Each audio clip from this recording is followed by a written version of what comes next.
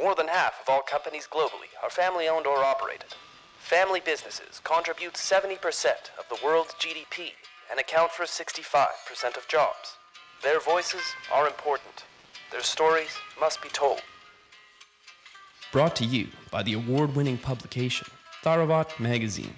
This is the Family Business Voice with your host, Ramia El-Agami. On this episode of the Family Business Voice, we spoke to Marshall Rabil, third-generation family member and marketing director of Hubs Peanuts.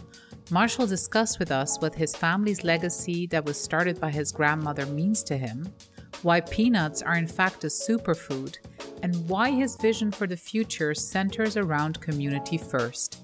Enjoy this episode with Marshall. Do you remember like a very conscious moment in your childhood memory where you were like, you realized that, you know, that business belongs to your family, that like your family had built that business? Do you remember anything like that? I literally remember riding on the conveyor belts in the kitchen at work and as a young child. And I would give my teachers in elementary school a can of Hubs peanuts for Christmas. And so that's a really early memory. And so because we have a brand and a logo, like of a consumable, my daughter, as soon as she could talk, she would see our peanuts and our brand and say, and recognize it as peanuts, you know? And so I think it's just something that I've grown up with and it's always been a part of me. Obviously, being at my grandparents' house, it's around the dinner table, we're discussing it. And when you're in a family business, it's something you eat, breathe, sleep, and dream 24/7. That might not be the best balance that we're looking for, but that's kind of what it is, you know? It was your grandmother's recipe that first commercialized Hubs Peanuts. And it's just such a great story. I mean, how a woman in the 1950s would have even started doing this, I don't understand. Like, do you have any insight as to how she made that happen? Now that I'm a parent too, it's really mind-blowing that she was a mother of 4 children and was starting this business in the 50s. I mean, like you said, it's remarkable for to have a female founder in the 50s. That she was very much a pioneer in those regards. And I don't have really any idea how she was able to be a mom, a teacher, and then an entrepreneur. And, you know, and HJ, my grandfather worked, you know, basically 2 jobs as well. So how they were able to balance this is still something that I'm trying to figure out in my own mind. Do you think, but you know, this is really interesting because you guys say it in the story, the way that you guys have written the story, you're really talking about this as a bounce back from the Great Depression for your grandparents, right? Like this feeling of we have to build something that we have like control over, that we have some sort of like, you know, idea that how it's going to go and sort of that. Do you think that there's a real difference in terms of entrepreneurial quality between like different generations because of that hardship? Like, what is your view on that? Oh, absolutely. I think that's why I think Tom Brokaw labels them the greatest generation, is because they have gone through so many different challenges that my generation has not quite faced yet. But yeah, some of it is out of necessity. You look at a lot of businesses that started post-World War II, post-Depression, and I think that's kind of where our country in the U.S. really developed and flourished through the innovation of that generation, because they were coming at it from a totally different perspective. It was more of a need as opposed to a little side hustle, although that's kind of what it was for them. It really is. I think that generation experienced different hardships than we ever have since then. So I absolutely think that entrepreneurship was more of a need than a desire, maybe. But I was just thinking when I read the story, I thought to myself, what Dot could have done had she had social media. I don't even want to think about it. Like she would have probably like, it would have blown up like, you know, overnight. It would have been really interesting to see what that generation would have made of those kinds of tools, right? Like with that level of drive and everything, it would have been super interesting to see what that would have been like, honestly. Oh, for sure. I mean, we've never really spent a lot of time and energy on marketing and telling our story. I mean, that's something that I'm trying to bring to the table to articulate this message a little differently, but it's all been word of mouth. And it's just been, you know, people received a can of peanuts and then they liked them and they decided to buy them and give them away. So, I mean, it was a, you know, direct to consumer business since our inception. And it's really just kind of been slow growth for the last 65, 70 years. And so you're right. Would we have been with social media and the power to tell stories differently? I don't know. You have that family business that happens as a coincidence, right? Like you have that typical husband and wife team that just, pulls resources together, they help each other out, etc. Your grandfather's role, beautiful, supportive, helping to scale, technical. When did that ambition come in, do you think, to actually make it multi-generational? Do you know if there was an actual conversation that happened there? Well, I know my mother was also very interested in this business. So she came back after a couple of years in education. So my grandmother was a teacher, my mother was a teacher. That was my first role, was also in education. And so she expressed some interest in the 70s after her stint at university.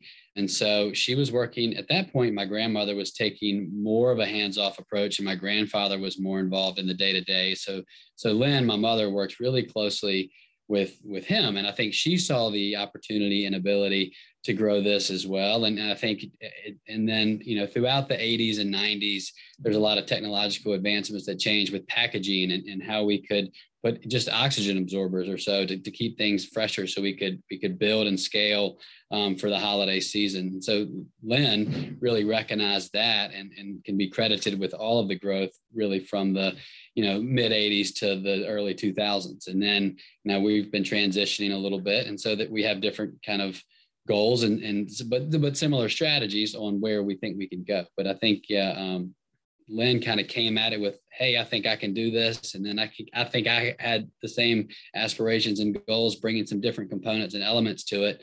And so it's just kind of transitioned somewhat seamlessly, but I don't even know if it's been intentional. It's kind of, let's just keep flowing. Did you grow up dreaming of being in charge of peanuts, or like, what was it like for you? Like, I've always been interested in this business, but as my experiences evolved, I realized that business could be a vehicle for many of my aspirations as either an entrepreneur, an educator, or really even a social worker. And so, business has the ability to do many things for a community.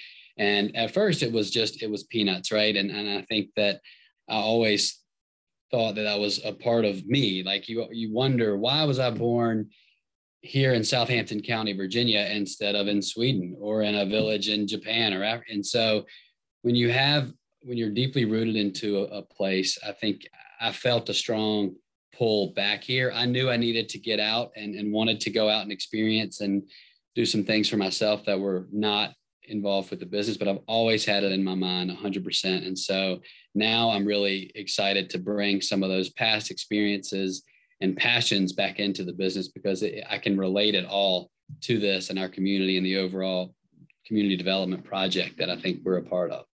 Were there ever times where you felt that there was also a certain amount of pressure, where you felt the responsibility of continuing this because the business means so much to the community as well? Like, did you feel pressure sometimes? I never felt pressure from my grandparents or my aunts, uncles, or my mother, really. I think it's pressure that I've kind of put on myself. And because I've always recognized that I am part of this brand and part of this business, it's almost felt like a responsibility that I needed to take. Now, whether I'm 100% qualified or going to succeed, that's left to be determined. But I've always felt the need to get involved, and it's an honor really that I have this as an option, and it's a privilege 100% that this is something that I'm able to bring aspects of my life into this business, because I do find some interest and passion about the product itself. And, I'd like to get more into to telling about peanuts and why I think peanuts are the world's most important superfood from an environmental standpoint, from a healthy for you, healthy for the planet, healthy for our community. There's just so many things, and how we can market peanuts. I can work with athletes, I can work with chefs, I can work with a number of different international organizations, from feeding programs, from local feeding. But there's just so many elements that if I can't find something that works with me, then, it's going to be hard for me to find anything I'd like to do, because it's just so diverse with what we can do. Well, I don't think any one of us will ever think or look at a peanut quite the same way again after what you just described. I've never looked at it that way, but actually, you're right. It's such a versatile product if you think about it. It's amazing. I've never thought about it before, but I'm just astounded. Yeah, and that's something I'm continuing to learn. We work closely with the farmers here, but peanuts are great for crop rotations. They put nitrogen back into the soil, which means when you're planting cotton or other crops, you don't need to use the same amount of fertilizer. It requires 5 gallons of water for an ounce of peanuts, 80 gallons of water for an ounce of almonds. Almonds are grown in California, which is a drought-stricken region. Peanuts are grown on 6 to 7 continents. So everybody has a domestic supply. So we don't even need to import them. Like in the US, we don't grow cashews. So that has a different carbon footprint than just growing peanuts. And we've got more protein than any other nut. So as a plant-based protein, it has a much lower environmental footprint. And then all the antioxidants, fiber, folate, niacin, that's good for your heart health, your brain health. I mean, we're all sorts of things that are coming out about why I argue peanuts are the world's most important superfood is part of why I'm here. And the fact that I think we're a very small niche peanut brand. We're the specialty peanut. I think we make peanuts taste better than anybody else. We use a really high quality, super extra large Virginia type peanut. So we're like the premium of the peanuts, if there's such a thing. But that's what's so cool about the diversity of peanuts as well, is we can be a gift for companies to give to their clients or customers, but they're also used in ready to use therapeutic foods to bring children out of malnourishment in Malawi and Sierra Leone or the Philippines or wherever Project Peanut Butter has an impact. Talk to us a little bit more about how you live culture, how you live your values, and how that benefits basically your stakeholders. Sure. Well, I think it's all rooted in Dot and HJ's values on how they lived in our community. Now, the business has grown, but I think we've tried to take some of their philanthropic values and how they partnered with different organizations in the community on a personal level. And then we've tried to incorporate that more into the business side. And so that's part of what I've been challenged with over the last few years, is trying to bring some of their values and my parents' values into the business. So we represent more than peanuts, and you see our brand and it represents more of like a lifestyle brand for our community or in some regards. So we created this program called Hub's Hearts because we felt that it was important to give our employees an opportunity to volunteer in the community on things that they enjoy doing. Now, I'm really working to expand upon this. One of the things that we're doing as a company is a partnership with the Food Bank of Southeastern Virginia and the Eastern Shore. And we have given them some of our additional warehouse space where they're building backpack programs for the kids in the community. So different civic organizations are coming into our warehouse and building these packs. And so they're coming to this place called the Hub's Vine. They're coming to the Vine, building these backpacks and getting them out to the community. Now, our team is going to do this, and we're going to build the backpacks as well. This is a company initiative, but we do give people the ability to go out and volunteer on their own if they have something in the community that they want to do. So we're really trying to develop something where I think the food bank is going to become a part of our organization, but then we still want people to have flexibility to work on things that they need as well. My grandmother would employ women from Sedley, this little village of a few hundred people, to help her skin the peanuts. And so it was a community effort to build this business. So it makes sense for our business to be involved in every aspect that we can in this community. How do you feel this behavior also benefiting your brand equity and sort of your consumer perception? As we gain consciousness of how great business can be, it's important for the people that we shop with, interact with, consume with, you have to relate to them. And I think the younger generation is starting to demand that, right, out of companies, and to be transparent and to be real and to be authentic. I think there are a lot of companies that have gotten on this social wave that might not necessarily be as authentic. And that's something I want to make sure that we are authentic in our goals and motives, because I think once people relate well to you in those ways, they're going to spend the extra money for our product compared to a competitive product. I think once you realize the authenticity of someone doing more. So you've had two female leaders basically in Gen 1 and Gen 2, very strong female leadership here that built this company as you know it. Now you're in the business as well. I don't know how many other family members are currently involved. Is it your mother, yourself? Is there anyone else right now? Or That's it as far as the day-to-day operations. But our second generation it's my mother. I have two aunts and an uncle. And then our third generation, I have my sister and a cousin. So there are five female owners and two males. So we're very much okay. a women-owned, women-led business. Do you feel like you look at entrepreneurship and leadership differently because, you know, your role models were primarily female as well from the company's point of view? Or do you feel like good leadership is good leadership and it, like, you know, you feel like the same if it had been your dad, basically? Do you feel like it made a difference for you? I've always seen women as very powerful figures, and it's not. I guess that's not new to me, right? Because my mother is a very strong leader in our community, in our business, and so is my grandmother. I continue to hear stories about her, and so yeah, maybe I was unaware of how impactful it was to me to have these strong women in my life.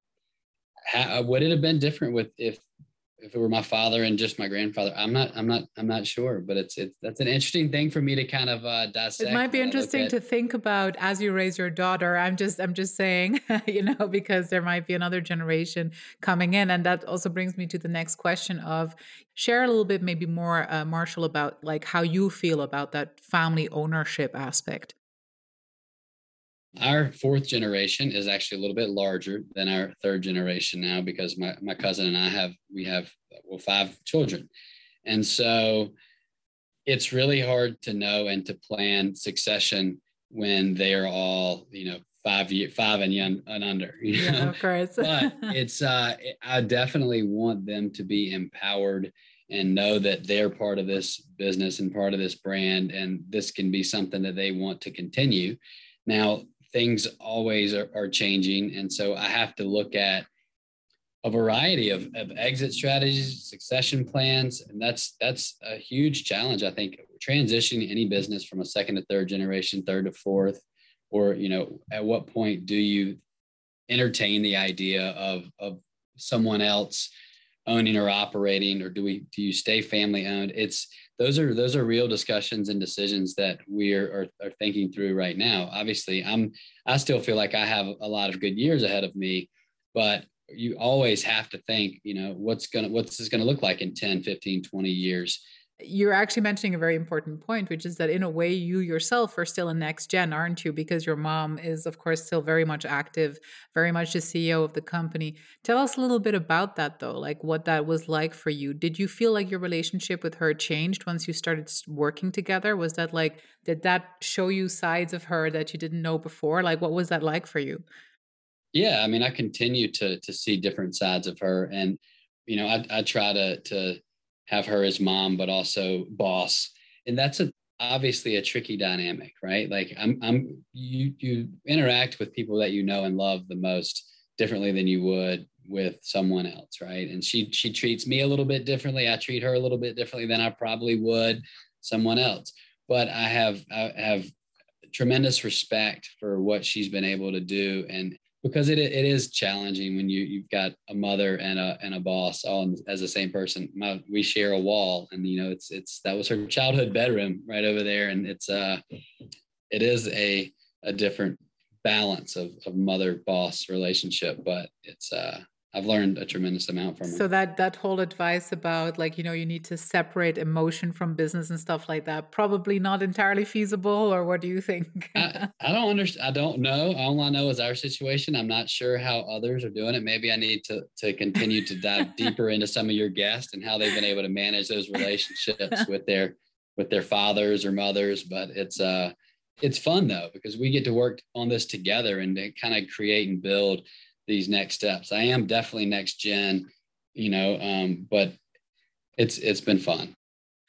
What are sort of like the big visions that you and your mom and your family are working on for hubs right now? Like, so what is your And how far do you even plan ahead? I don't know. Do you guys plan ahead really far? And what is your big wish for the company in the years to come?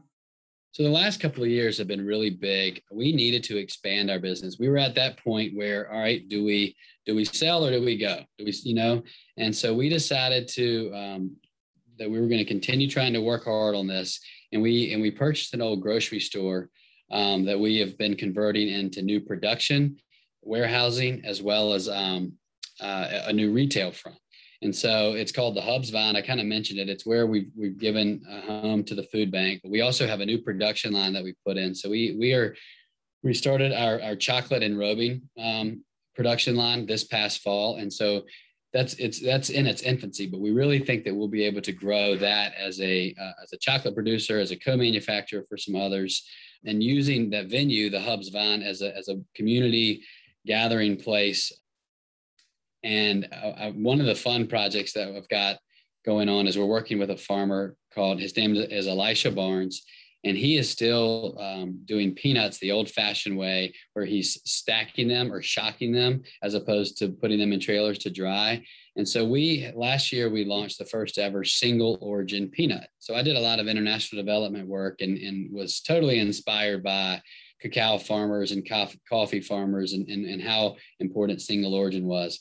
Well, I got connected with Elisha, and so we bought his entire crop of this unique way of harvesting peanuts, and it's called a single origin peanut. And so one thing that I'm excited about with that is we get to tell his story, but also can take that and blend it with a single origin chocolate. And then we can have a unique product where it's a single origin chocolate, single origin peanut, tells the story of the chocolate farmer, tells the story of the peanut farmer, blend it all together into a nice consumable product that is great and delicious.